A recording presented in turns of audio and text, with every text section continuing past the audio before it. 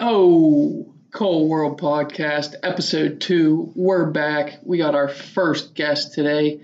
He is a licensed battlefield guide at Gettysburg National Park and just so happens to be my father. So that's pretty cool. He's got a lot of information that he's going to share today about the Battle of Gettysburg.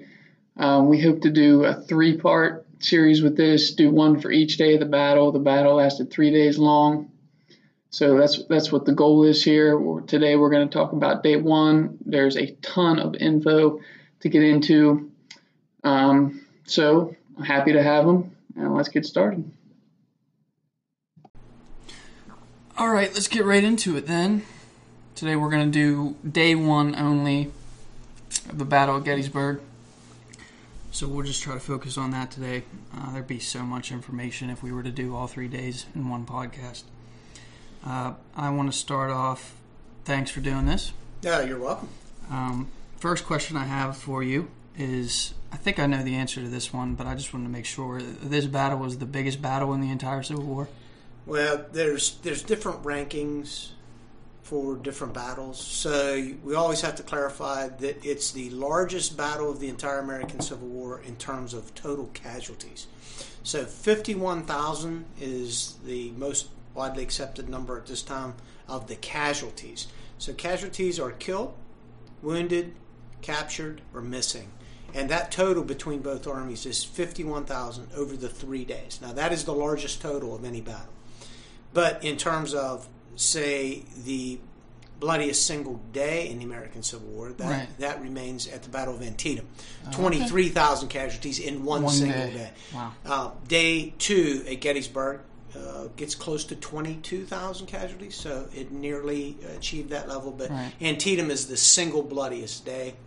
But then in terms of outright kill, that's a difficult thing. So most of the evaluation of things like that are in the casualty numbers. Right. Yeah. Okay. So this battle was not supposed to take place here, though, correct? I mean, in terms of it wasn't a planned thing, like, let's go, we're going to meet here at Gettysburg. It was kind of just forced upon both sides. Yeah, that's correct. So as the armies are moving in this campaign, and we can talk about why Robert E. Lee's Army of Northern Virginia was in Pennsylvania to begin with, but as they were maneuvering, there was no set, decided location where they would meet.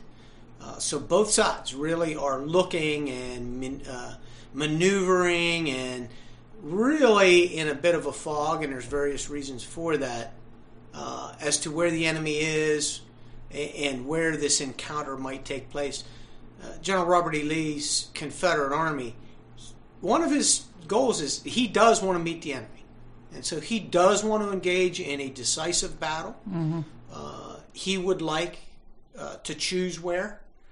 We can get into a little bit of why did it happen here? Right. It kind of draws Lee's army into battle. So I think the nature of your question is correct, your assumption that it wasn't planned, because once they begin to fight out on the outskirts of Gettysburg, it will take nearly another full day for the Union and the Confederate armies to completely arrive at Gettysburg. So that gives you a feel for how far away from this little south central Pennsylvania town they were scattered when the first engagement occurs. And it's going to take some time for them all to arrive there. So definitely it speaks to the unplanned nature of where. Right. So that kind of leads me into another question.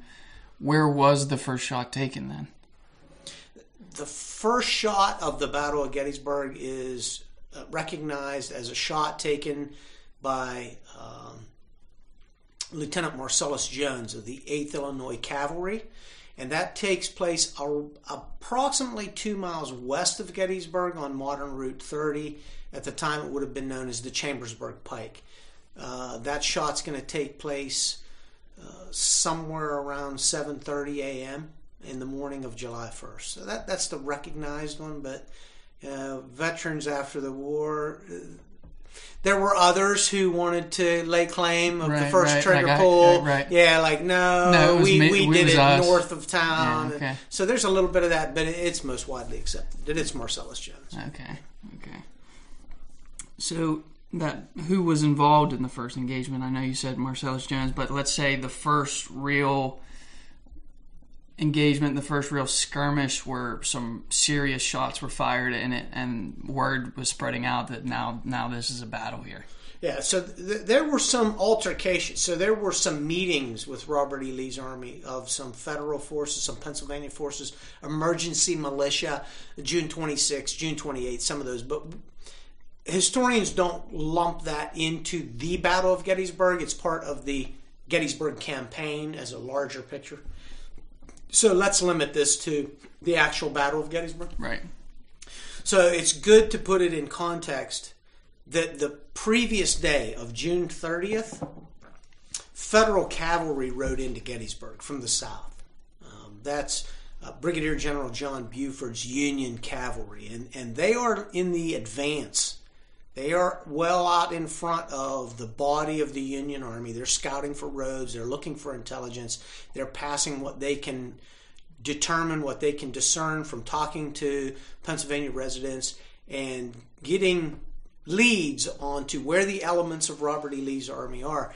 And so they occupy the town of Gettysburg, and the Gettysburg citizens are happy to see them. And so what Buford's cavalry will do is, recognizing the road network, 10 major roads coming into this little south central Pennsylvania town from literally all points of the compass, and Buford looks at terrain around the town, very suitable for a defensive fight. Recognizing that road network might be key for the movements of the army, he's going to ask the nearest Union infantry, Major General John Reynolds of the First Corps, do you concur that we should hold this place? And Reynolds will send back word to the affirmative. What that does is that sets up July 1st that Union cavalry overnight on June 30th is setting up outposts about 2 miles outside of the town of Gettysburg on the roads east, north, and west of the town. These are the directions in which Buford realizes the enemy army might approach. So they had already been through Gettysburg, the Confederate army. They had moved to the east. He has evidence and word that they are to the north and to the west. But he has no idea if they might approach. So he's got these outposts, these outlooks, these I'm going to call them vedettes or pickets. They're going to stay awake 24/7. They're going to stay awake all night. They're going to be relieved, but they are going to be awake and watching those roads so that there's no surprise advance toward the town. Hold or to defend? To hold or to recognize and then fall back? Yeah, recognize, and the hope is that as they've occupied the town now, Buford's got about 2,900 horse soldiers. I've often thought that it would be really cool to see 2,900 horsemen. Right. In one place. I'd like to see that coming up the road. Yeah. What's that look like? Right. The logistics. That's pretty cool. But Buford moves in with 2,900 men on horseback. So he's got a little bit of a force. But he knows that if Lee's army moves toward the town in earnest, that he will not have the forces capable of holding them back. His hope is that John Reynolds, with the lead body of the Army of the Potomac, the Union Army, he's going to move there the next morning. So he's going to get his men up early in the morning of July 1st and start moving toward Gettysburg. They're just a few miles away. Should only take them 2 to 3 hours to reach the outskirts of Gettysburg to be there. Buford's hope is, well, maybe the enemy won't approach, and Reynolds can move in. We can start to have a more sizable force. This might just be a stepping stone as to where we go from here, but these roads will be good. And so he's going to set up these posts, but he realizes Reynolds will be on his way. Not sure what might take place the next day. I have no idea. Now, on the Confederate side of things, there was a small body of men that had been in camp about 8 miles west of the town of Gettysburg. And Lee's orders up to this point, when he recognized that the Union Army was in Maryland, north of the Potomac River, is he began to concentrate his army. He had them spread out. They were gathering supplies, causing unrest. All of a sudden, on June 28th, he realizes that the Union Army is closer to his spread out army than he expected. Now, his plans were that he should have 2 days of advance notice to concentrate his army back together. What was alarming to him on June 28th is that the lead part of the Union Army is within a 1 day's march of his scattered army. So this causes an alarm to him. He's surprised.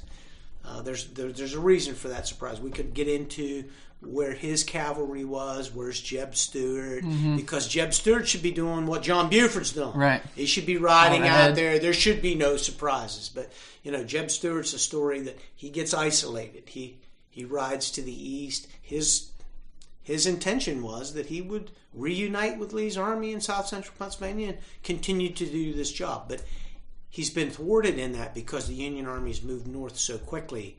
Every time he tried to get back, he's being blocked.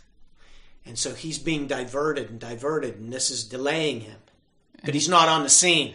And this is the biggest reason why Lee is surprised to find out the Union army's within a day.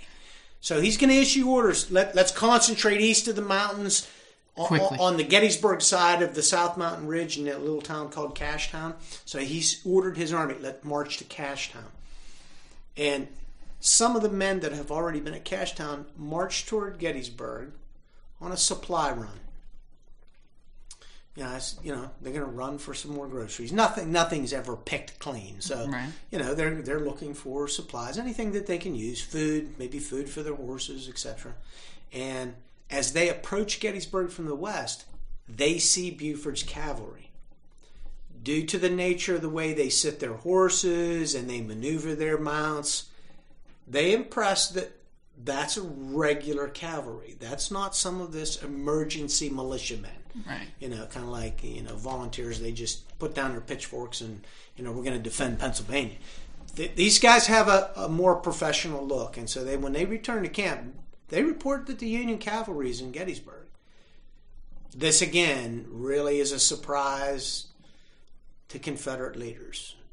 They're the general of their group is the 3rd Corps, Ambrose Powell Hill. Powell has a hard time believing that, as do his division commanders. And so what they determined to do based on this sighting is it's very important that we find out exactly what might be at Gettysburg. They also recognize that road network. What did you see? And so what they determined to do on June 30th is we'll march back to Gettysburg tomorrow to determine exactly what type of force might be present there. This whole scenario sets up why there's a Confederate column of troops, infantry, marching towards Gettysburg in the morning of July 1st, why there's Union cavalry 2 miles outside of the town of Gettysburg. Behind that, you've got some Union infantry under the command of Major General John Reynolds. They're moving toward Gettysburg.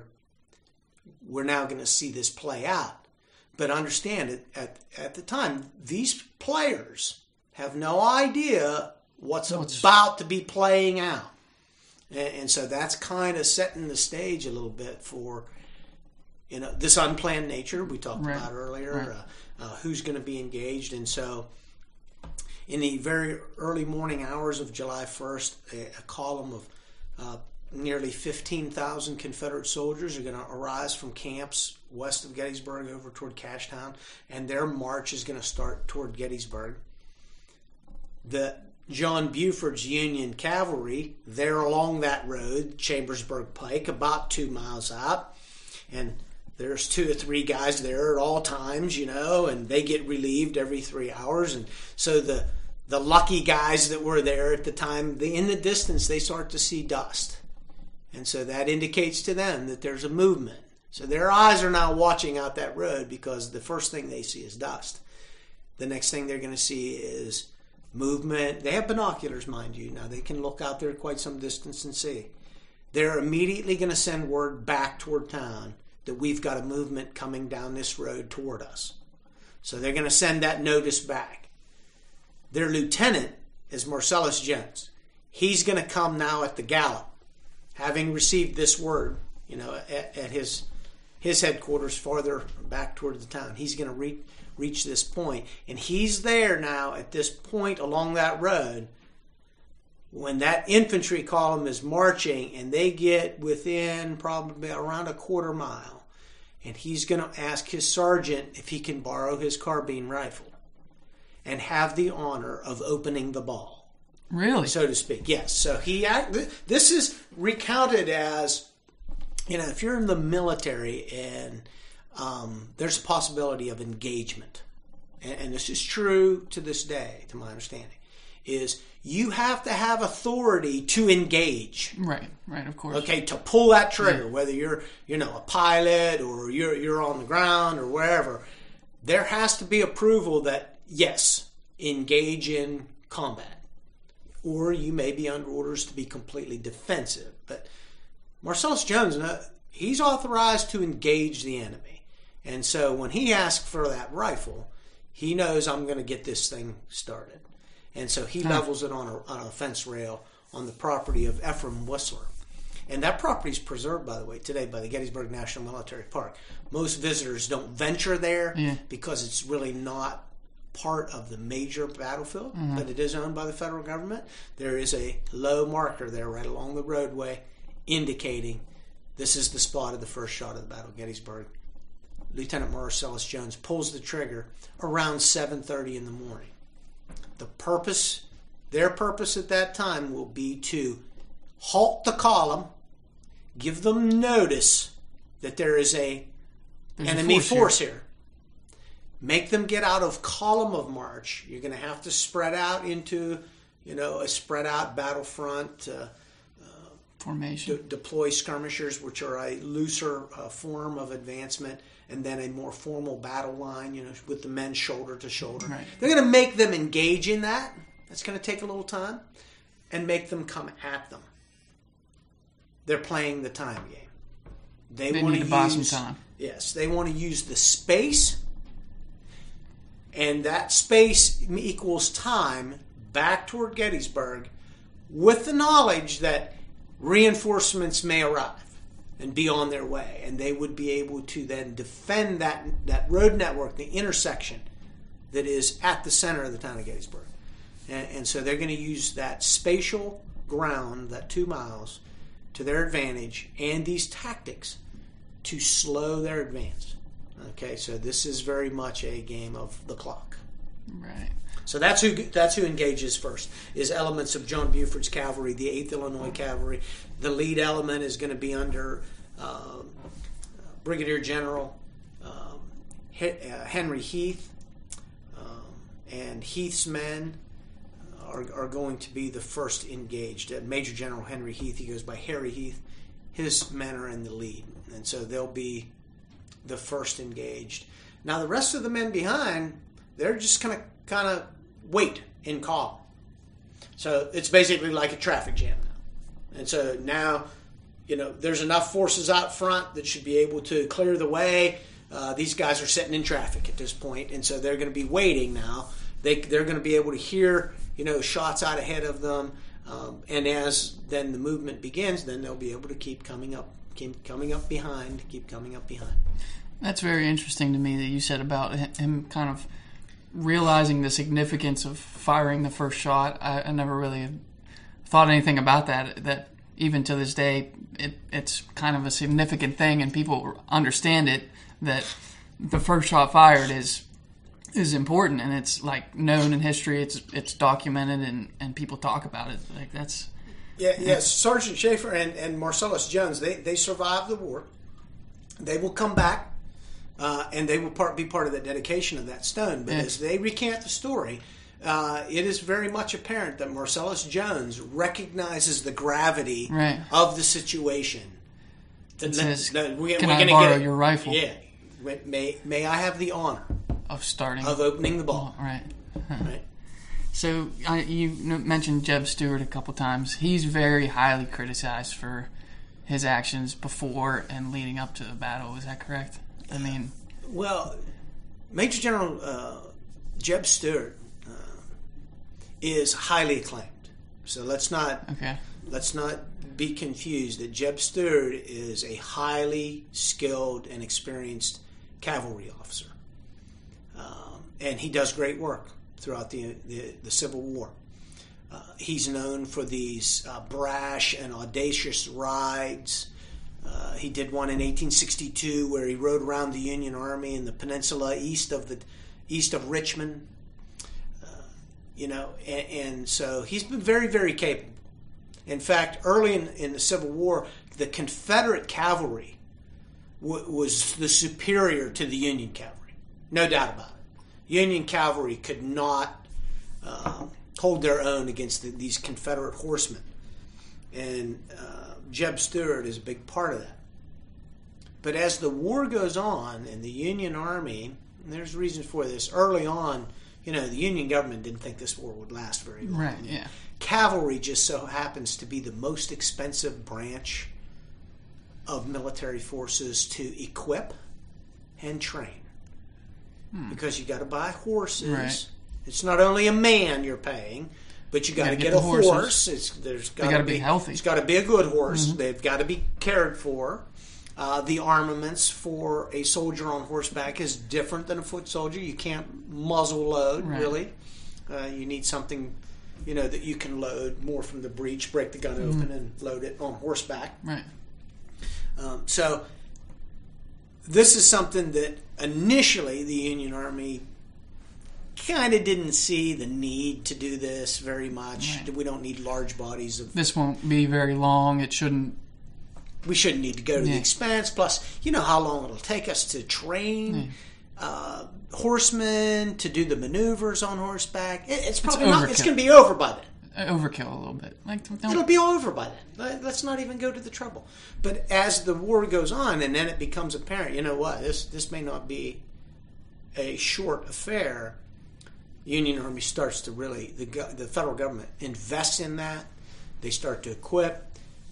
These men now start to get battle experience, and as they quote unquote come of age, the early engagement to the campaign of Gettysburg occurs at a place called Brandy Station, Virginia, where Union cavalry face off. It's the largest cavalry battle in North America. Is June 9th, 1863. It's the beginning of the Gettysburg campaign. And Union cavalry clash with Jeb Stuart's Confederate cavalry. And they bloody their nose pretty good. It is a large cavalry battle. Stuart's a little stung by that. I mean, they end up barely winning the day, holding some key terrain, but they got knocked around a good bit, and they're not used to that.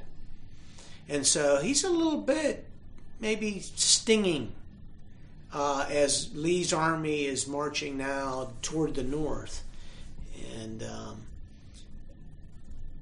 around June, I believe it's around June 25th, Jeb Stuart's cavalry was blocking mountain passes to the east of Robert E. Lee's marching army. Okay. They're coming up the Shenandoah Valley. They're headed north through the Shenandoah Valley. They call that going down the valley because the river actually flows northward, so they call it down. Yeah. If you look at a map, it can be confusing. It's like, wait a minute, are they going down? They're coming north? Or because a lot of people on a map would say down and south. No, they're going down the valley. They're moving north. Jeb Stuart's guarding the mountain passes to the east. So no Union scouts can see how spread out Lee's army is, what their movements are. Are they stopping? Are they going to continue to move north? What are they doing?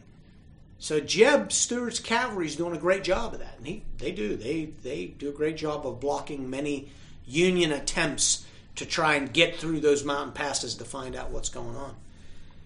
But at that point, once Lee's army is crossing the Potomac, Jeb Stuart asks permission to ride to the east of the Union Army. So he's going to ride around them to the east, get between the Union Army and Washington, start to disrupt supply and communication lines, and be a real problem. Hair fly annealing. Maybe throw a little bit of a doubt, question into what's Lee's campaign about here. We've got cavalry here, between us and Washington. That's going to maybe throw off the Union's movements, give them an alarm maybe. But Lee agrees to it with the caveat that you will reunite with my army in south central Pennsylvania and continue your job of scouting our east flank. Why? So that we have ample information as to what might be approaching from that direction. And so that's why Jeb is now, as he makes this ride, and he attempts now, he's going to sever some communication lines. He's doing his job. He's disrupting things. But as he tries to move back to the west to get back to the Confederate Army, he runs into major Union forces. And so he doesn't have the body of men to engage in that kind of affair. And so he will continue to move to the northeast, and he's going to keep trying to do that. To the point where he is actually the last Union or Confederate force to cross the Potomac River. I think that's always an interesting little tidbit, is that of Lee's army and the Union Army, Jeb Stuart's cavalry is the last to cross the Potomac River. That gives you a feel for where they are, right? Geographically. Kept getting blocked. Kept getting blocked. They're bringing up the rear. And what he's probably most criticized for, and maybe rightfully so, is that he didn't call it off. At some point, just say, nope, this isn't working. Right. Fall back, go back to the south to a point where you can get around the way you came around. Where you came from. And go back around to the south and catch up with Lee from the south. Understanding that there's my safe route. Right. But he continues northward, and he makes it worse. He runs into a major Union supply wagon train, captures over 100 brand new Union wagons and horses, and laden with supplies. He thinks he's captured, spoils. This is great. Yeah. It all it does is slow him down more, and so it just makes it worse. And he probably wasn't aware that he was really needed at Gettysburg. Well, and he does try to communicate. He tries to send riders with information through as to his whereabouts, as to what he knows, because he knows what he's been running into. So he knows on a map where they are. Yeah. And so he's getting a feel for, this is progressing farther than I'm sure we want. So he's making attempts. It's not like he, has lost his talent. He has been trying. But it's just one of those things. It's probably his low moment of the entire American Civil War for Jeb Stuart. Yeah, so criticized, maybe rightfully so in some aspects, but this is a talented cavalry officer. But there's valid reasons why he got into the pickle he did. Right. But it plays a major role in how that encounter occurs at Gettysburg without Confederate knowledge that would have been absolutely different if there had been active Confederate cavalry guarding that eastern edge of where Lee's army was at that time. It would have been completely different. Right. So you said about Buford, he's riding ahead, he's kind of scouting the way. Jeb Stuart was kind of tasked with doing the same thing to some point. But if you've ever seen the Gettysburg movie, the movie Gettysburg, right. I know they have a scene or two in there about a lone scout, like one or two men that would ride alone to try to find enemy positions, enemy movements. Is that accurate? Did they have single men or that would ride ahead and then report back? Yeah. So any body of cavalry, they're going to deploy some riders, less than a company of men, maybe deploy a captain and a few men on scouting missions, right? And so that would occur, and they may split up and know that, hey, ride out, take a look, let us know, come report back, that kind of thing. And they may do that where they're moving along. Now, in the movie, I believe one of the things you might be thinking of is the spy Harrison. that is depicted early in that movie, right? Yeah. He's by himself, and he's in civilian clothing. The actor, the actor, Harrison, and so that is factual that Harrison was a scout, a spy, and it is Harrison that is credited with bringing the information to Lee at Chambersburg, Pennsylvania. So Lee is headquartered in Chambersburg. When Harrison reaches the Army of Northern Virginia, and he can tell them they're north of the Potomac River, and he can put it on a map. This is where they've got. This is about how many men, and this is kind of where their movement is. That's the moment of surprise for Robert E. Lee, that the Union Army's not 2 days away. They're one day away. I've got to concentrate immediately, because there is now a danger. And in the orders that he issues for his army to concentrate, he cautions them, do not bring on a general engagement until the army is reunited, until we're concentrated. So you can tell the evidence of the concern, it's there in the documented order. Do not get into a general engagement. His concern is that any isolated portion of his army should get into an engagement, they can be defeated in their isolation. They could be outnumbered. Right. We got to get everybody back together. Mm-hmm.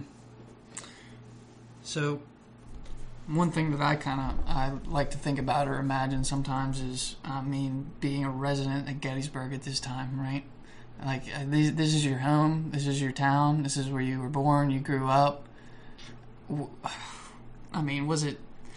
Did a lot of people flee? Did they just, when they found out what might take place here, was it like, let's get out of Dodge, let's get out of here, or was it like, this is our town, we're not leaving? What was kind of the feeling there with the townspeople? So you're spot on. It's fearful. Yeah. Think about it. They are now, this country and its citizens have been reading papers for 2 years now. And they've seen the casualty lists and these horrific battles in the news.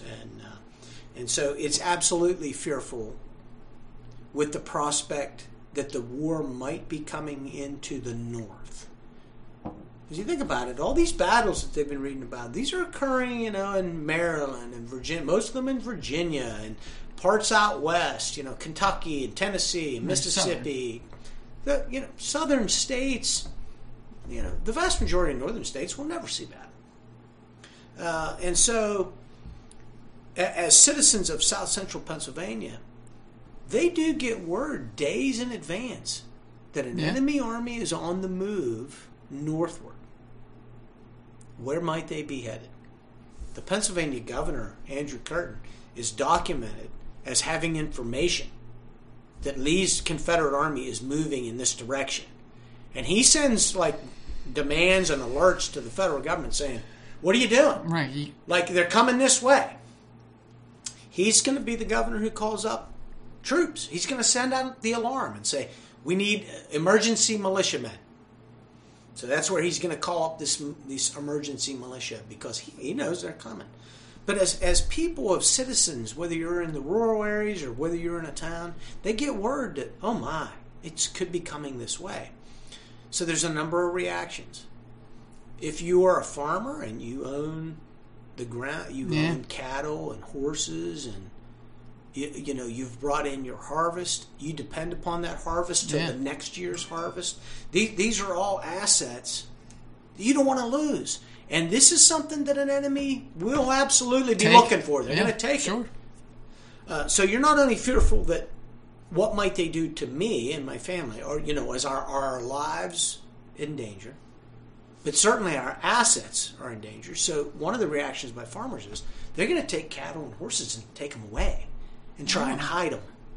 So they're going to hide them in the mountains. Okay. So they're going to take them toward the mountain. Then maybe pay somebody and say, take the cattle, take the horses, and go up into the woods in the mountain and hide them. And maybe they won't find them there.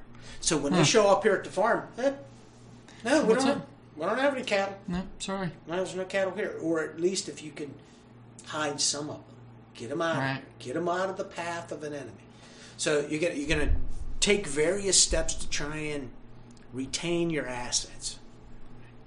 Now, there may be people as well that are going to flee. They fear so much for their health and safety that they're going to load up what they can in a wagon, and we're going to leave.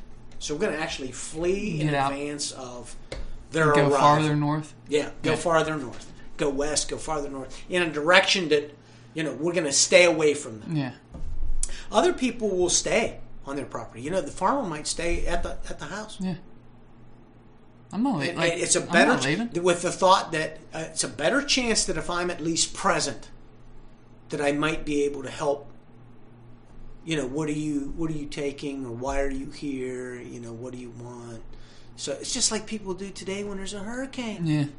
Yeah. People say get out, but what do?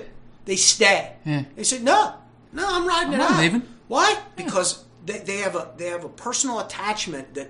Maybe if I'm here, there's certain things that I can do to protect my asset, right? So it's a natural human reaction. So some people stay, and they're going to do that. Now, leading up to July 1st, there are numerous occasions of documented the boy cried wolf at Gettysburg. So you talk about the townspeople. Mm-hmm. They're going to say, the rebel army is coming, they're going to be here today. That might have occurred on June 18th, June 19th, June 20th. Different days. It's documented. And we have, people's diaries from the town of Gettysburg where people load up all their stuff and skedaddle. They're coming and they're running out of right. town. They're leaving. And they no more than get out of town that evening or whatever and find out. It never happened. Nobody came. Okay.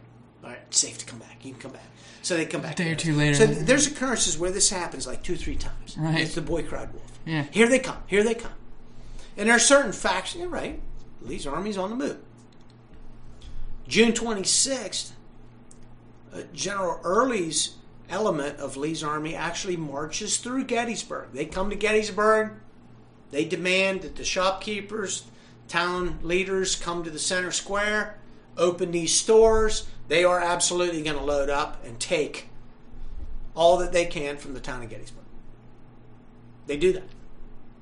And it's terrifying. Right. Today it would be like terror. Yeah. And they do. They take supplies. So it does come to pass that the enemy does visit Gettysburg. They're going to take, and the farmers all around the area, from State Line, Pennsylvania, Greencastle, Chambersburg, Shippensburg, Carlisle, all the way up toward Harrisburg. All the farmers in this rural area are impacted. Everywhere Lee's armies go, they spread out. They're taking cattle. They're taking horses. They're taking chickens, hogs, tons of hay, oats. Everywhere there's a mill where they grind flour, they're going to take barrels of flour because that's refined grain. Now, you can, mix that into a dough and bake bread. Yeah, right. So Which will be like gold. Oh, it's even more valuable than just the wheat. Yeah. Right? So you got wheat grain, but, milled now, you got flour. So they're going to take barrels of flour. So they're going to collect. As far as Lee's campaign into Pennsylvania, one thing you can always call it a success is that he did get massive amounts of supplies. Even though he's defeated after the battle, he does go back south with massive amounts of supplies. Thousands of head of cattle, additional horses, wagons loaded to the brim with food and foodstuffs. Mm-hmm. So from that aspect, you can't say that he didn't achieve that level. But Gettysburg citizens, some of them flee, some of them stay. Now, an interesting aspect of South Central Pennsylvania are free blacks. Free African American citizens. They are free here. They own property here. But there's a whole different aspect of when the Confederate Army is coming for them. Oh, right. Because if you're a free black citizen, your fear is that they will capture you and your status will change from a free citizen now to slavery. You may have never had any history of being a slave. You were born free in a northern state. You've always been free. But that could change. And so the free blacks in the area, they are absolutely going to flee. They're going to run literally for their lives. And there's a large population of free blacks that live in the town of Gettysburg, and they're going to go. Yeah. They're gone. We got to get out of here. And there is documented historical truth to their fears were well-founded, because black citizens that were caught by Lee's army were taken in bondage, and they will be taken as prisoners back into the South. And back into slavery. That's absolutely how they look at it. And so they were well-founded in their flee. Right. So that's a little bit of the reaction of people. All right, so let's get into the heat of the day on day one, okay? So where did the first major battle take place? How many men on each side, if you have that information? And who were kind of the key generals or the key men making decisions for that battle or those couple battles? Yeah, so we already mentioned Brigadier General John Buford. He's got the cavalry, so his men engage initially. They're going to use that 2 miles of ground, about 2 hours of delay, till they're backed up basically to the last ridge just west of the town of Gettysburg. That's when John Reynolds' infantry arrives. So we're going to have about 10,000 infantry arrive now. Okay. So we got 2,900. Which would be a large force, correct? That's a corps. That's a corps-sized group of men, so 10,000. So they're going to arrive, and not all at once, but in their marching column, they're going to start to arrive. So we're going to get a deployment, arrival of 10,000 infantry, foot soldiers, backing up 2,900 cavalry. We've got a column of about 15,000 Confederate soldiers coming from the west. While this is going on, word goes out that shots are fired at the town of Gettysburg, and elements of Lee's army marching to Cashtown get word from couriers, don't go to Cashtown, go to Gettysburg. Right. They're going to change their route. That's what's going to cause them to approach from the north, because they were on the march toward, Cashtown. When they change their route, that's going to bring them from the north down upon Gettysburg. So the initial infantry battle in earnest begins west of the town of Gettysburg, right along that Chambersburg Pike, modern Route 30, along what they call McPherson's Ridge. And so that's where the engagements will occur. Herbst Woods, right along the road, north and south of the road. Initial fighting is going to happen around 9:30. That's going to last to about 10:30, quarter till 11. Okay. That initial hit. Right. That's when these Confederate forces that were on the march toward Gettysburg have the answer that they were looking for. What were they marching to Gettysburg for? To find out what had been seen. Well, you got your answer in a big way now, because when you ran right up against the regular Union Army of the Potomac, there's no doubting that. The big boys. You got punched in the nose. They're going to fall back.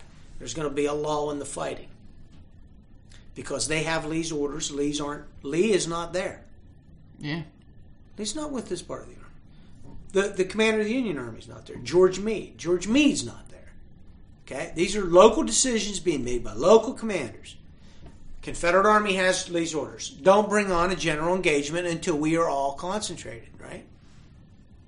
Now, if you reform and attack again, are you not breaking Robert E. Lee's orders? You would be. You would be. You could claim the first encounter was we didn't know. We just ran into it. Yeah, we were marching there to find out. Right. We were getting information. Now you got to hold back. While they're holding back, the rest of Reynolds' men arrive. Reynolds is killed, by the way, in the initial fighting. So Major General John Reynolds is killed. Right, so when Reynolds is coming in, his men are instantly getting put into battle. As soon as they're coming up the road, they're literally running across the farm fields out to the west of Gettysburg. They're immediately deploying. As those columns of men are arriving, they're going right into the battle. Yeah. No delay. No time to think about it. Many of them are loading their gun on the run, because when you march, it's not a loaded gun. Right. You don't have a round in there. No. And so many of them are rushing out to the battlefield. They're tearing cartridges, and they got to load the gun so that they can start to fight. That's how urgent it is. Wow. Yeah. So the balance of the 10,000 arrive. Reynolds has been killed. One of his second in command, Major General Abner Doubleday. He was a division commander under Reynolds. He rises up now. He's commander of the Corps. So he's ranking infantry at that point. And then during the lull, things are going to continue to develop now. More Confederate troops are on their way from the north, as I said. More Union troops. Reynolds sent out information that he has begun to fight west of the town of Gettysburg. He wants to defend this road network. He's going to ask other Union corps, come to Gettysburg as fast as you can. The Union 11th Corps is on their way. They're going to arrive. So, see, the numbers are going to start to grow now. As word's going out, hey, we got into a scuffle. We got into a fight. We've run into the enemy. Both sides. Word's going out. So people are going to start to arrive. It's going to build then, and fighting will occur north of the town of Gettysburg. Starting off a geographical location called Oak Hill, Oak Ridge, north of the town of Gettysburg, in a place called Blotcher's Knoll. Along these roads, coming down from the north, the numbers are going to grow throughout the day to where there's around, I believe, 22,000 Confederates engaged, somewhere around 20,000 Union troops engaged. So we're engaging 42,000 men now in various different elements of the Confederate and the Union Army. Robert E. Lee arrives around 1:30 is probably somewhere where we can get it. That he arrives at Gettysburg to midday. The sound of a battle that midday. He has ordered that there should be no general engagements, and he can hear this. You know, you can. I always like to think, what is he thinking as he's riding? Yeah, right. And he can hear the boom of artillery and the rattle of musketry, the sound of a major confrontation. He's got to feel like things are out of control. What the hell? Yeah. Exactly. Things are out of control. So now he's probably nervous that it's his men that are on the losing end of this. That because I didn't order this. He did not order that. It's whatever is occurring. It's unbeknownst to him. Right. When he arrives at Gettysburg, the situation starts to get clear that his army's arriving in greater numbers. Maybe now starting to get the advantage of position to outflank the Union Army. You know, as I said earlier, his plan in Pennsylvania was to have a decisive battle. Yeah. Now, this is playing out. He didn't maybe expect these things to be occurring, but what he's looking for is, do I hold the advantage? And at this point, he's going to condone attacks now for the afternoon. And so he's going to, let it go. He's going to basically withdraw the no-fight clause in the afternoon, let his elements of his army attack, and they do overwhelm the newly arrived Union 11th Corps. John Reynolds, now Abner Doubleday's Union 1st Corps. The fighting grows in its intensity north of the town of Gettysburg. Now you've got north and west of the town of Gettysburg. Confederate forces overwhelm the Union forces, on the battlefield right around 3:30 in the afternoon. It has grown to this point. The Union lines give way. It's going to take now about 2.5, 3 hours fighting as they retreat off the fields north and west of town through the town of Gettysburg. Okay, so we're retreating back through town. They're going to fight right through the town of Gettysburg. If you visit Gettysburg National Military Park, you look at a park map, you see these battlefield grounds that are preserved by the federal government, and you see this town of Gettysburg. It's not part of it. That's just because it's private property. It's not preserved. It's battlefield. They fought. They died. They got wounded. They got captured all through the streets and alleys of the town of Gettysburg. Citizens are hiding in their basements. They can hear the boom of cannons right outside down their door. The street. Right down the street. People running past their basement windows. Shots being fired. Men falling. Wounded men kicking in the door, coming in to find a place to hide with their wounds, seek help. I mean, it's just terror. Holy shit. As this massive fight goes right through their town. A town of 2,400. 2,400 civilians? 2,400 people. That's the population of the town of Gettysburg. Being overwhelmed by 42,000 people now in armed conflict. Just to give you, just some numbers to put with it. It's crazy. Yeah. So the Union Army fights through the town of Gettysburg, but Union generals, Cavalry General John Buford, Major General John Reynolds, had identified key geographical features just to the south of town. Yeah. Cemetery Hill, the Ridge, Culp's Hill, what would be known as the Round Tops. Key geographical features that if we can't keep them out of the town, the Confederates, if we can't actually hold the intersection in center of town, we can fall back to these hills. And we'll have an advantage there. That'll be good ground. Yeah. That'll be very good ground. And we'll still have the road network coming from the south, which Right. is the direction they're coming from. So you can still get supplies. Oh, absolutely. Yeah. You know, the rest of the Army can arrive. Right, You yeah. can supply yourself. Your back's to Washington. Mm-hmm. You've got the key roads, you know, to the southeast, to the south. That's key terrain. If we can't, they were making contingency. If we can't win the battle west and north of the town, fall We'll back hold here. here. So as the Union armies are retreating, they have a rally point. They're going to rally on Cemetery Hill, and that's what they're going to do. They're going to rally there that evening as the battle now rages back through the town. Casualties during all this fighting going to be get up to 16,000. 16,000 casualties, killed, wounded, captured in a fight completely unplanned by either commanding general. It's an occurrence, a meeting west of town. And then throughout the day, as word grows, and it just keeps growing and growing, 16,000 killed, wounded, captured, missing. About 9,000 Union, 7,000 Confederates. You look at any Civil War battle, usually the attackers incur more casualties than the stationary defenders. Yeah. Because it's harder to push somebody off a position. Right. You know, Especially on good ground. you usually have to overwhelm them with numbers to drive them off, and because you have to overwhelm them with numbers, You you lose take the more men. losses. You Right. take the losses. But here's the thing: Union Army loses around 3,000 men captured in the streets of Gettysburg. That's more than the population. Right. They lose more Union men captured during that fighting retreat. And the people that live in the town. So that number's in that 9,000 Union casualties. So you got 9,000 Union casualties, about 7,000 Confederate casualties is what's going to be the butcher's bill, so to speak, for this fight, this unplanned nature of the fighting there as it occurs on July 1st. So in the Civil War, typically, how was it determined who won the day or who won the war? Was it determined in number of casualties, or was it determined in who ended up getting the ground, so to speak, right? Like who took what they wanted? So you evaluate, did we win? Yeah.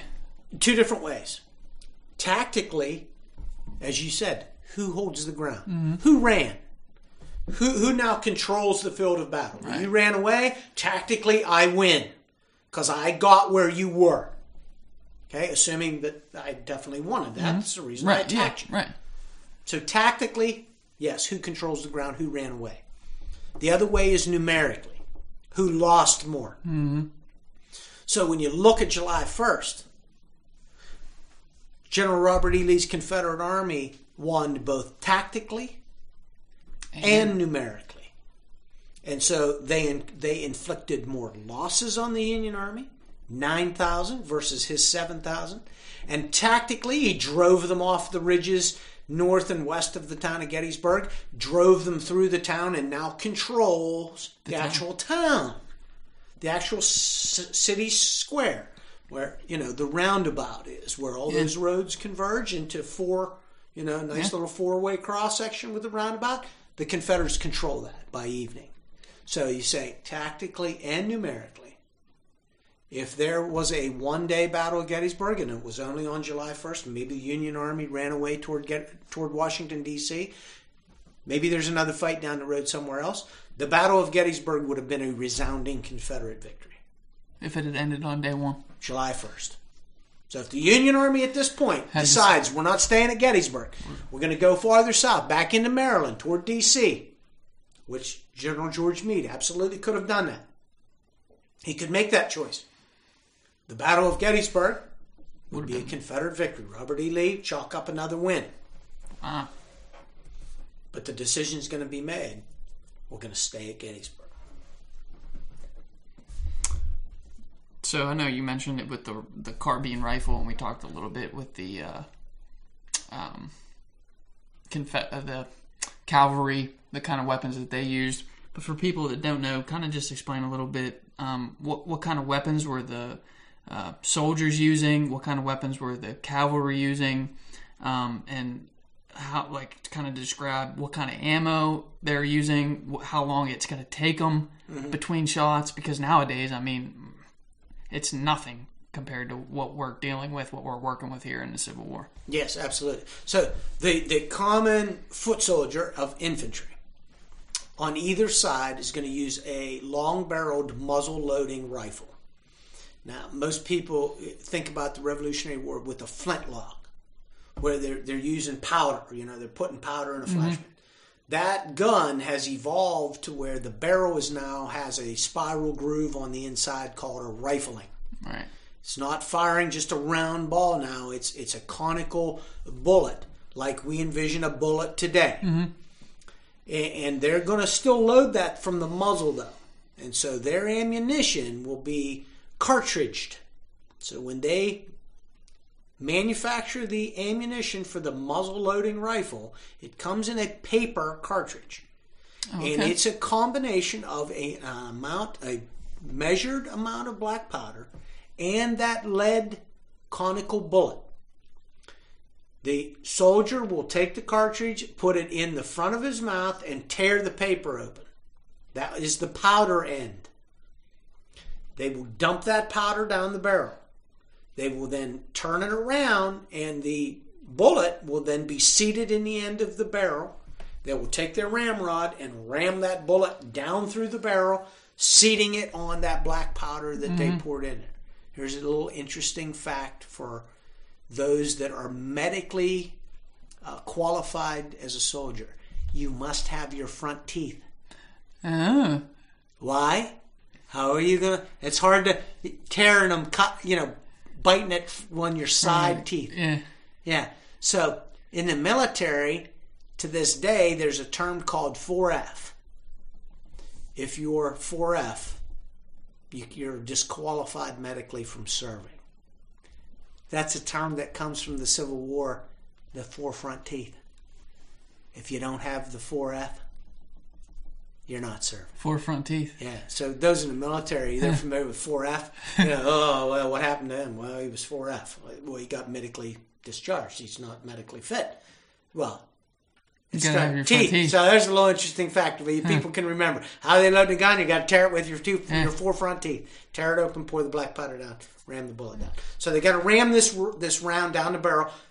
If they're going to stay in one spot, they're not going to go to the trouble putting the ramrod back in the gun. They'll just stick it in the ground. Okay. Because I'm going to be standing right here. So we're fighting here. I'll just stick it in the ground. Because I can just easily grab it, use it, put it right back.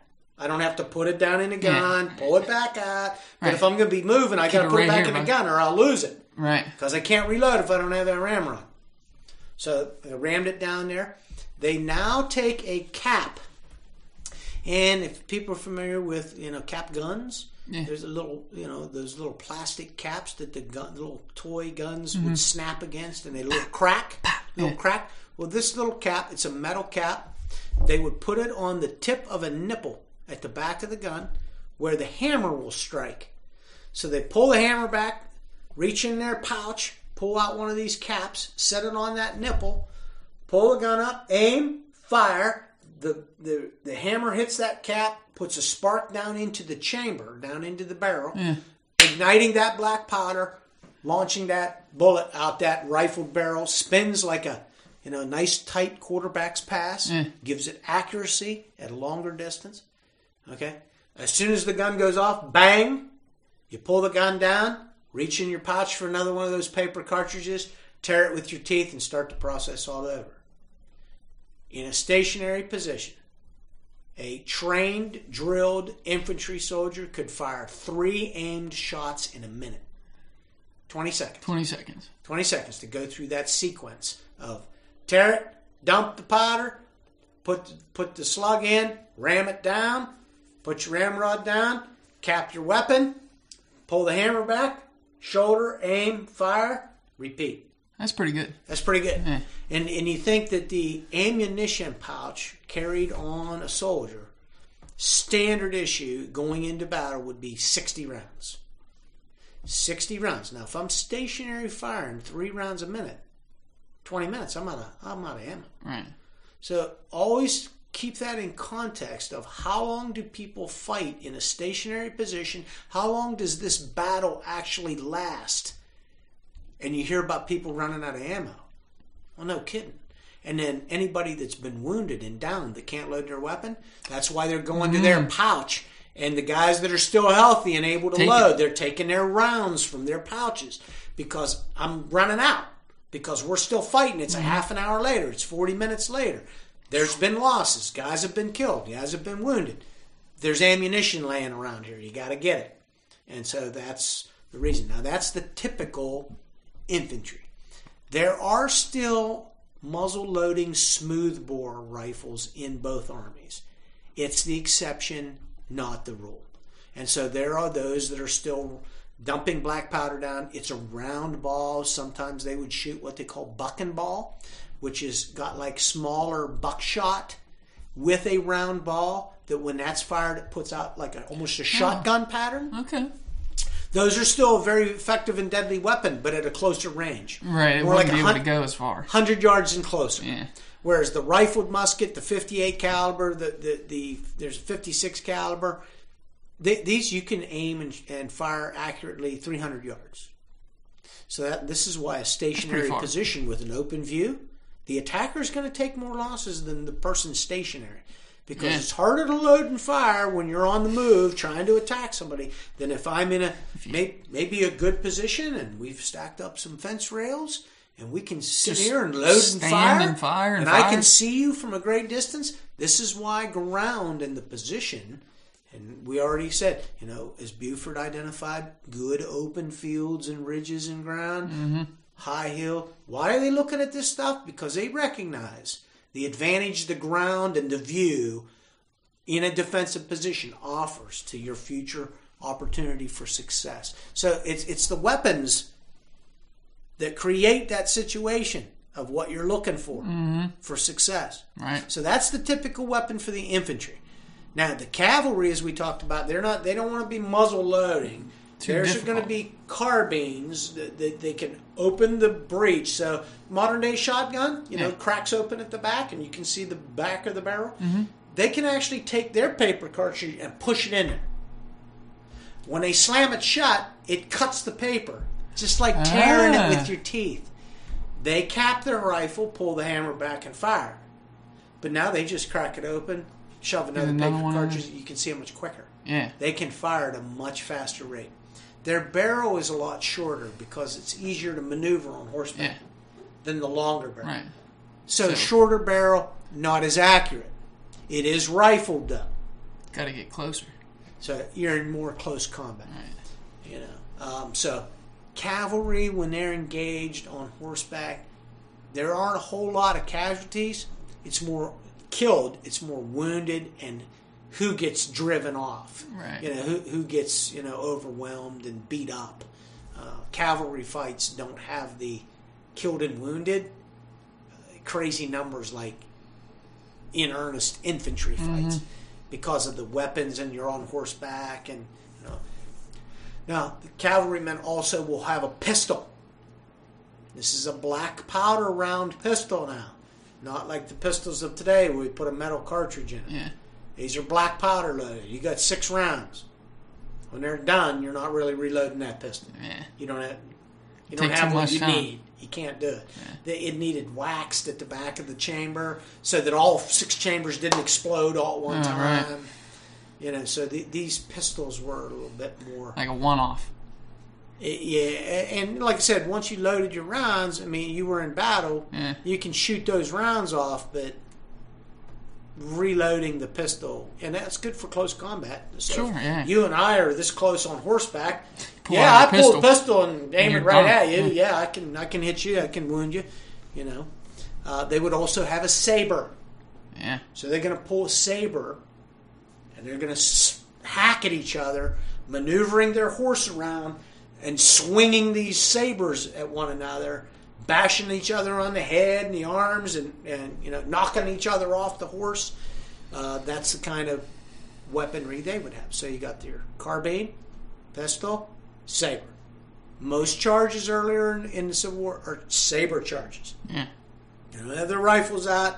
They got their saber drawn. They're going at a gallop right into the face of the enemy, and they're going to mix on horseback, and it's hand to hand on horseback.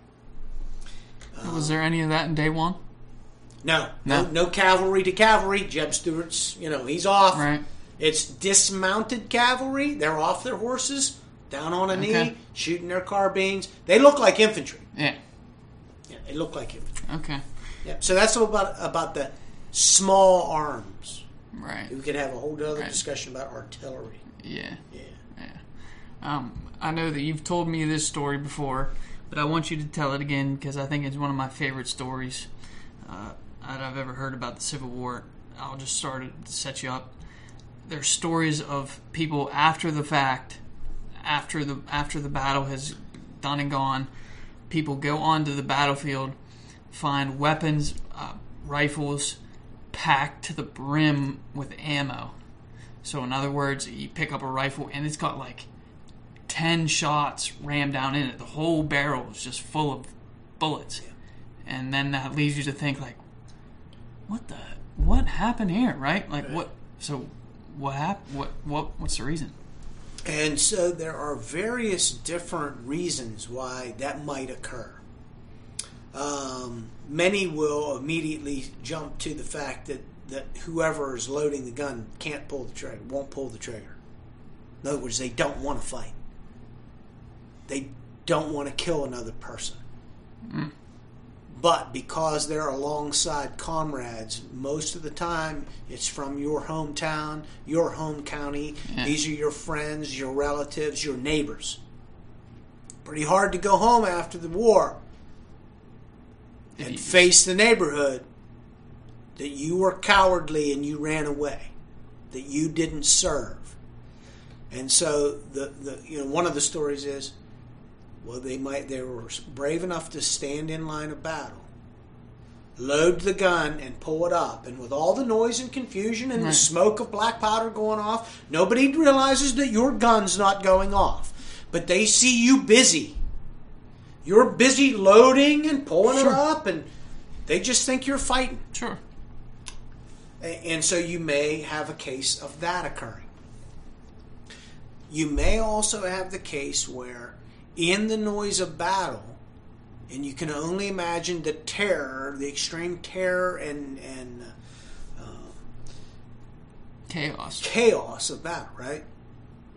That I could load my weapon, cap it, and if the port is clogged, the cap is bad, and I pull the trigger and the hammer comes down on the cap and it doesn't detonate, how do I know it didn't go off? Right. I'm not going to notice that there's no recoil. Yeah, because everything's just crazy. I got adrenaline going out, crazy, right? I immediately tear the next cartridge and load it. Now, a lot of weapons are picked up after the Battle of Gettysburg, with 2 rounds loaded down the barrel. Now, the reason I think a lot of 2-round guns are picked up is if I'm a good soldier and I don't know that gun didn't go off and I have rammed the second round down that barrel, I realize there's more ramrods sticking out of this gun than is appropriate. Oh, shit. Now what? Now I realize that gun didn't go off and I've got 2 rounds down this barrel. This gun is now inoperable. So I can't shoot it with 2 rounds in it. What would happen if you did? It would most likely fail the barrel. Explode it. Because you've got 1 round blocked by the other round. It's too much. Yeah. You wouldn't even attempt to fire that. So if I know it, I'm going to drop it. If there's somebody wounded or killed near me, there's a weapon there.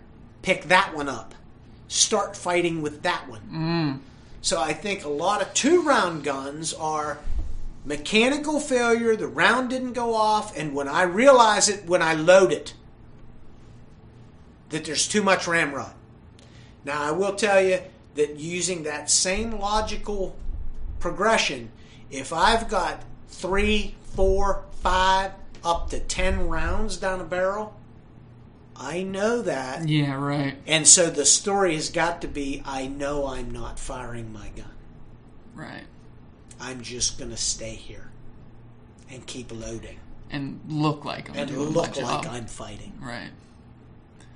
Now, was that because, I mean, what would be is there a punishment for desertion? Like, I know in some things, if you deserted, you'd be killed for traitor. Yes. Right? Is that the case? Absolutely. Yeah. If you run away in the face of battle, or you run away, you try and desert from the army and you are caught, that is a crime punishable by firing squad. So if you are caught, and there are numerous documented cases of this in Confederate and Union armies, you are brought back into camp, you are tried by military, you are court-martialed for desertion, and you are convicted, a hole will be dug. You will be stood in front of that hole, in front of the entire brigade or division. A firing squad will be lined up, and you will be summarily shot in the presence of everyone. Fall back into the hole. So, yes, running away, desertion, in the face of battle, or even in the ranks normally during a march or in camp, if you're caught deserting, it is a crime punishable by death. So one would say, why would I just stand where all the bullets are flying? Right. Not firing my gun. I mean, that's crazier, but no. That's your only... You got a chance that the bullets will miss you here. Maybe you can get by, but if I run, people are going to tell. People back home are going to find out. I might just as soon get a merciful shot to the head, and it'll all be over. Yeah, and if you run, I mean, it's not like no one's going to know. No one's going to notice you. They're going to find out, right. And if I get caught, then I could be executed. So, for certain individuals, now by the time of Gettysburg, we're 2 years into the war. These are veteran soldiers on both sides. The number of occurrences of that are minor. Mm. These are veteran soldiers. Yeah. If you were a coward, most of them are gone by this point. These are seasoned people for the most part. Do we have a few 10-round rifles that are picked up? Yeah. Not huge numbers of them. That's why I say that 2-round loaded gun is more reasonable. Mm. That's an experienced soldier that... All the guns going off. I can't tell when mine goes off. I don't feel the recoil. I got too much adrenaline. Mm-hmm. But when I load it, I realize, holy cow, it didn't fire. Right. Now it's junk. Now throw it down. Grab another one. Mm-hmm. Keep fighting. Mm-hmm. So I got to ask you here. This is an interesting question. Who would you say was the MVP of day one? Now we kind of already established that if day one had been it, for the Battle of Gettysburg, it would have been a resounding win, another win for Lee and the Confederates. So who would you say was the MVP, most valuable person of day one for the Confederates? We could do both, Confederates and the Union. Overall, and this is gonna be maybe surprising. The overall MVP, I would award to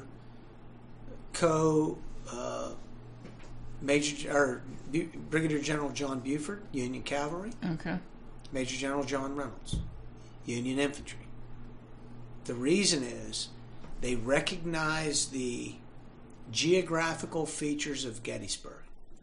They recognize that even if they couldn't hold the ground that they had chosen west and north of town, they recognized the strong positions available just south of town.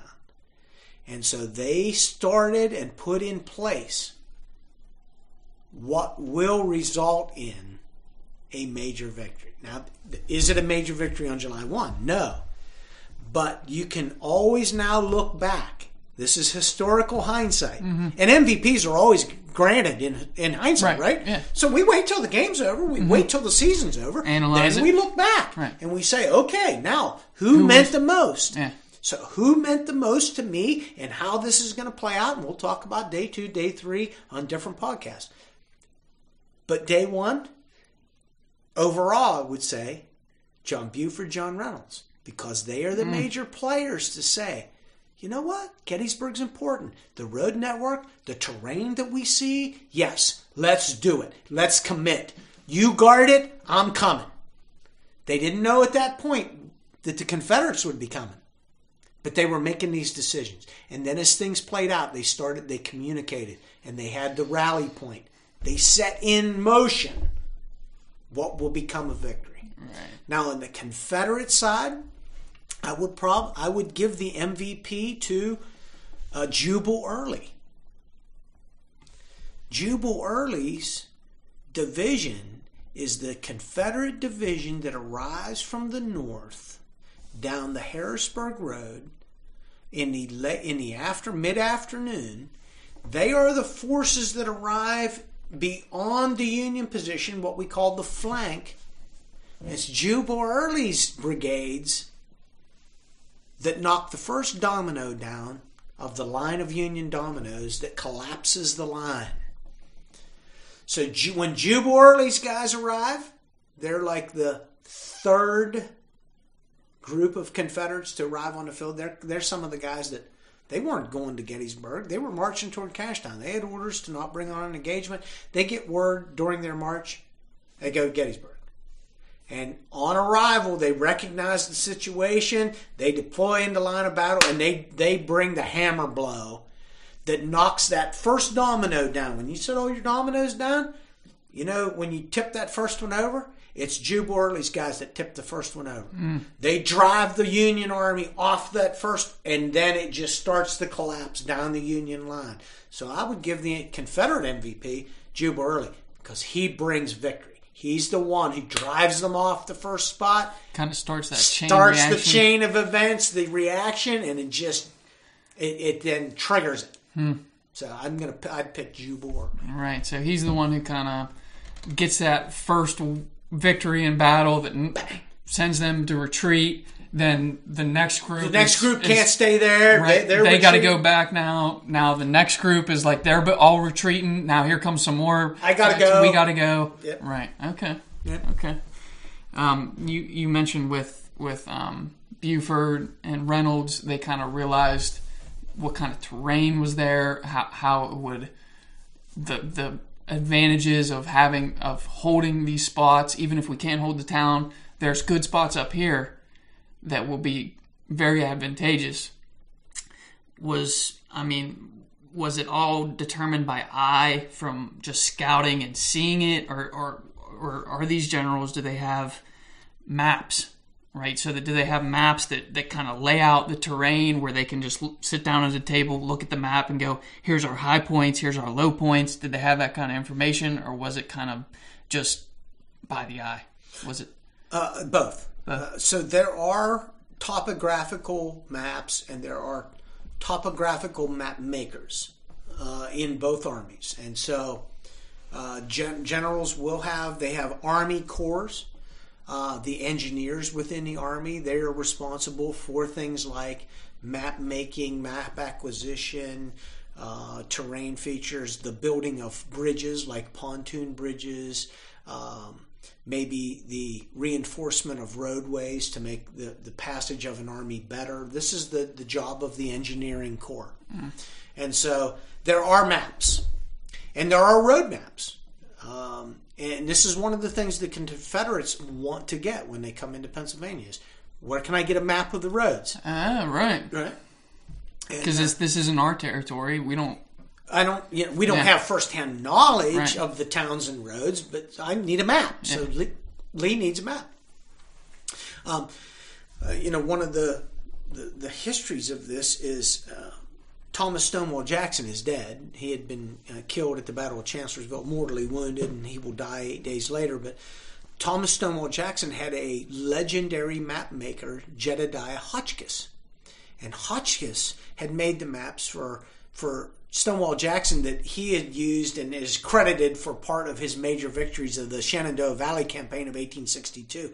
One of the things that made Stonewall Jackson legendary is this guy would just come out of nowhere and win a battle and show up at the next place, and he's just 30 thwarting, like surprising all these Union elements in the valley.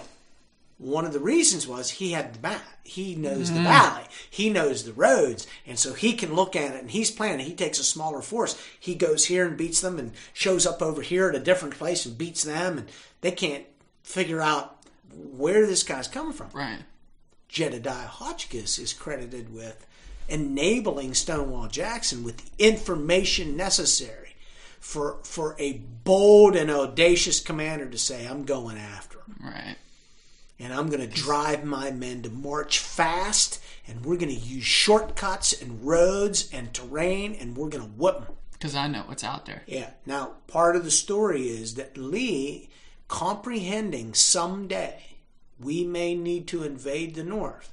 And in the 1862 campaign, the Maryland campaign that resulted in the Battle of Antietam, Lee's initial thoughts were, if not encountered, he would go into Pennsylvania then. They had started to gather the information necessary, and they were building maps of South Central Pennsylvania then.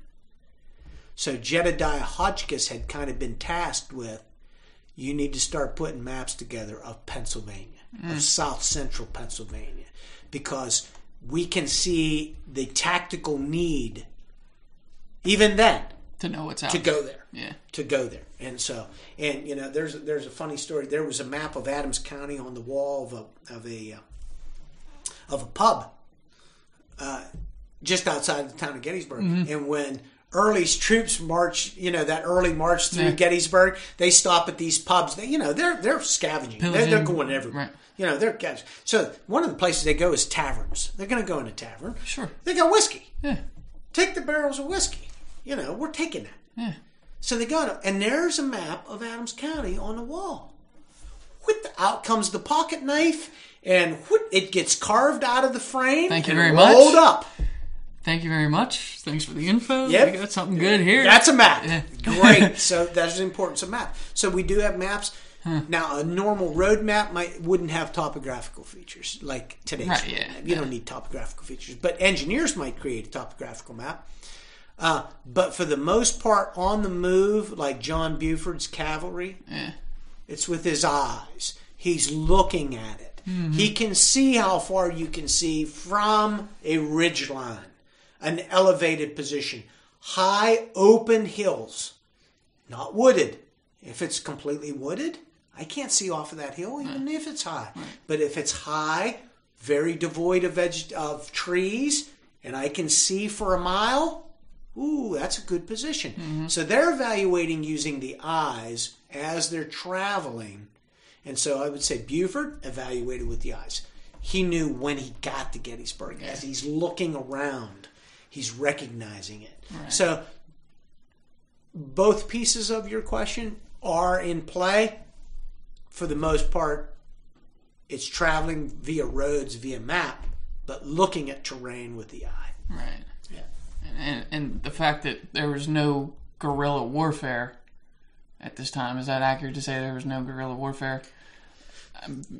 Like line up, the other side lines up, let's go. The battles in earnest occur with armies in position. Right. There is guerrilla type warfare. A lot of that is in the western areas of Missouri and Kansas.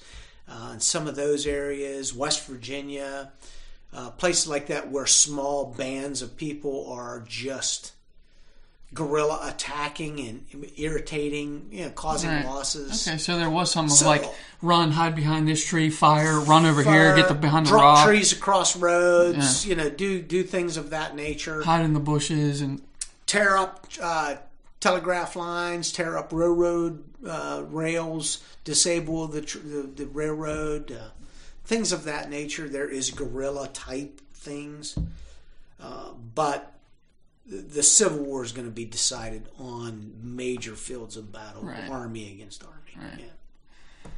Okay, so let's kind of wind down this a little bit. I want you to set us up for day 2. So day 1's ending. Kind of describe a little bit what's going on at the very tail end of day 1 and what kind of plans are being made to get into the night into day 2. Okay.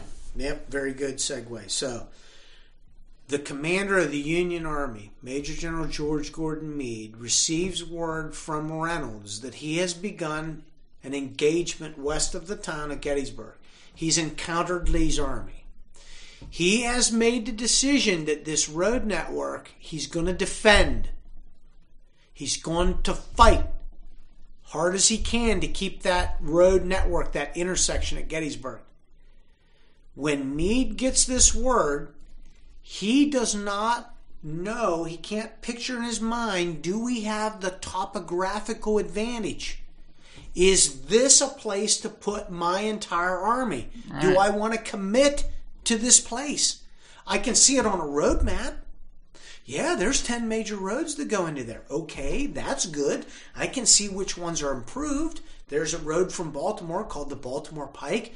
That'll be a great road surface, whether it's raining, we get bad weather, or whatever. Okay, I could link that with my supply base out of Washington through Westminster, Maryland. Okay, but topographically, do I have dominant ground to place a 93,000-man army to fight a decisive battle? One thing you have to understand is when George Meade takes command of this army, by the way, on July 1st, he's only been in command 3 days. The commander of the Union Army had been Major General Joe Hooker. He quit. Lincoln grabbed his resignation because he had had doubts building up about this commander. George Meade received his orders to become commander of this army on June 28th. On June 28th, he started his engineers looking at maps of Maryland and Pennsylvania. If I encounter Robert E. Lee, I want good ground to fight on. Start looking at the geography. I want to know where the rivers, the creeks, the ridges. Where can I put this army? I want the advantage. His engineers were to work.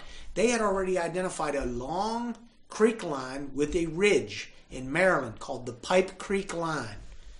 That if we encounter Lee here, okay, we'll fall back to here. We'll have the dominant ground. He's making plans. You're right. When he gets word up here in South Central Pennsylvania, Gettysburg, he's not sure. He's feeling more comfortable about Pipe Creek. He had already put together contingency plans for that. So what he does is he's going to take one of his most trusted commanders, Major General Winfield Scott Hancock. He's near him. His Second Corps is near George Meade. He says, come here to my tent. You know John Reynolds, he's gotten into a fight up at Gettysburg. He says there's good ground. He's starting to engage, defend us. There's a road network here. I want you to go up there. I'm relieving you of your command. Your corps stays here. You go up there on my behalf. You're in charge. He's not the most senior guy up there.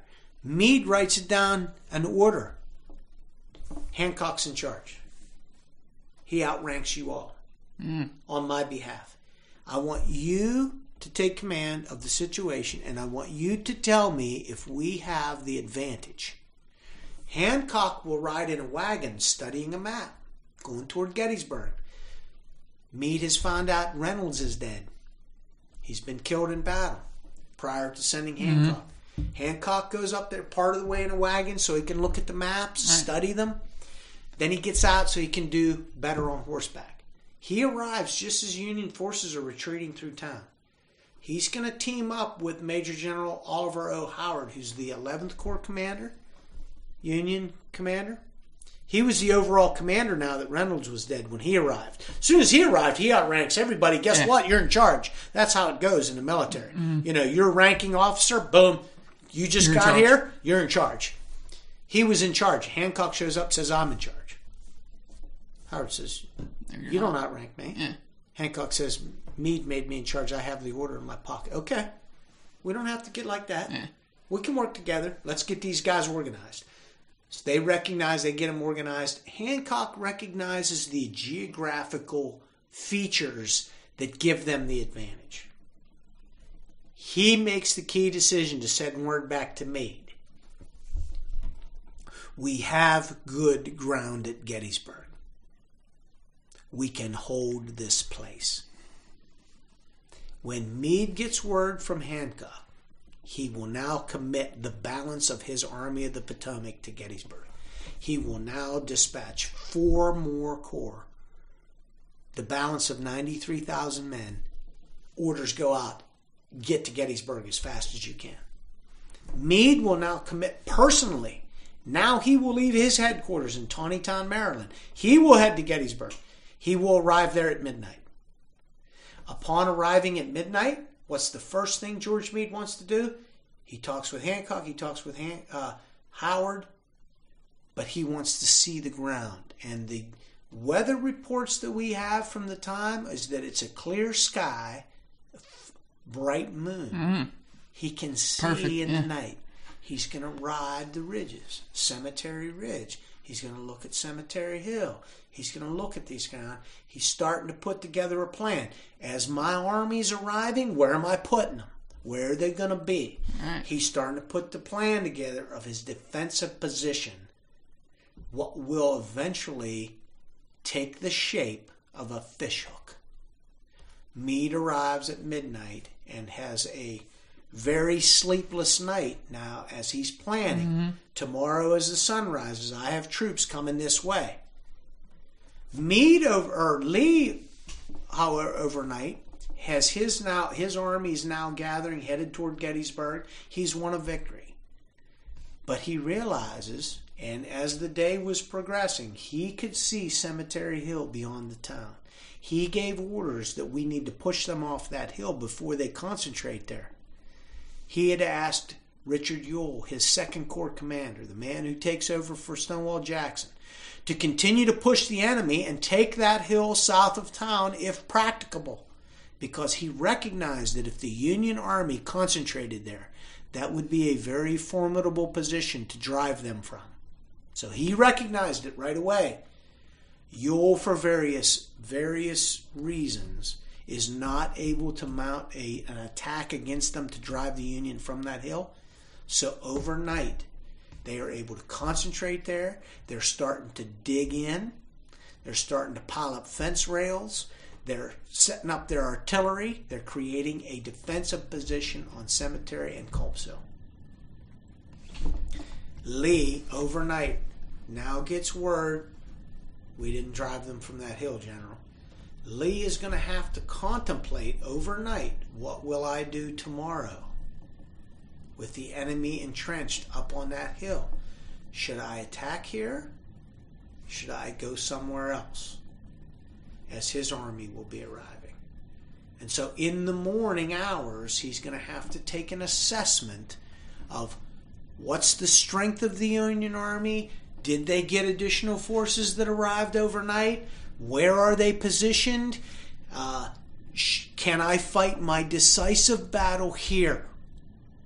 What's before me? He will not be able to get a more accurate picture till daylight on July 2nd. So that kind of sets us up. Right. So the Union Army, in other words, they pushed chips in, right, to some extent. Like, we're all in a little bit here. We're bringing a lot of troops to defend this spot. And the Confederates are coming in. They're bringing troops, but now it's their decision. Are you going to go all in too? Are you pushing it in as well? Are we doing this here? Mm-hmm. Right? Right. Or are you backing out? Are you folding? Right. And we'll fight another day. So yeah. Okay. Yeah, I got smacked. The Union Army says, okay, you smacked me. You drove me back. But maybe they're giving them the, come on. Right. Yeah, come on. Yeah, we're here. We're here. We're not leaving. You want some more? Yeah. Yeah. So we're not leaving. What are you going to do? And understand the numerical numbers. Coming into the campaign, you read various books. And depending on the era of when it was written, you'll see different numbers. But the Union Army outnumbers Robert E. Lee. The most common, most current numbers, National Park Service, 93,000 Union in the Union Army, about 70,000 in the Confederate Army. So you got a numerical advantage in the Union Army to begin with. Okay, so this is what now, as these forces are gravitating toward Gettysburg, this is kind of the numerical disadvantage or advantage you're going to see as these men, as the whole thing now lines up. is Union Army's bigger. Confederate Army's smaller. Let's see what plays out. Right. All right, so that was day one. Hopefully we'll be back here at some point, do day 2, day 3. It was a lot of fun. There's a lot to talk about. Plenty to talk for sure. about. We could go on for days. Yeah, and I just got to say, he came here with a book that was open on 2 pages, never turned a page. Most of that information was straight from his head. I mean, it's crazy impressive. We talked for about an hour and a half on that, and it was a lot of fun. I even learned some stuff, so... Good. Thank you for doing it. Oh, you're welcome. Looking forward to day 2. Yeah. Thank everybody for listening. I hope you guys learned a lot of new stuff, and we'll be back. All right. Thanks. Bye-bye.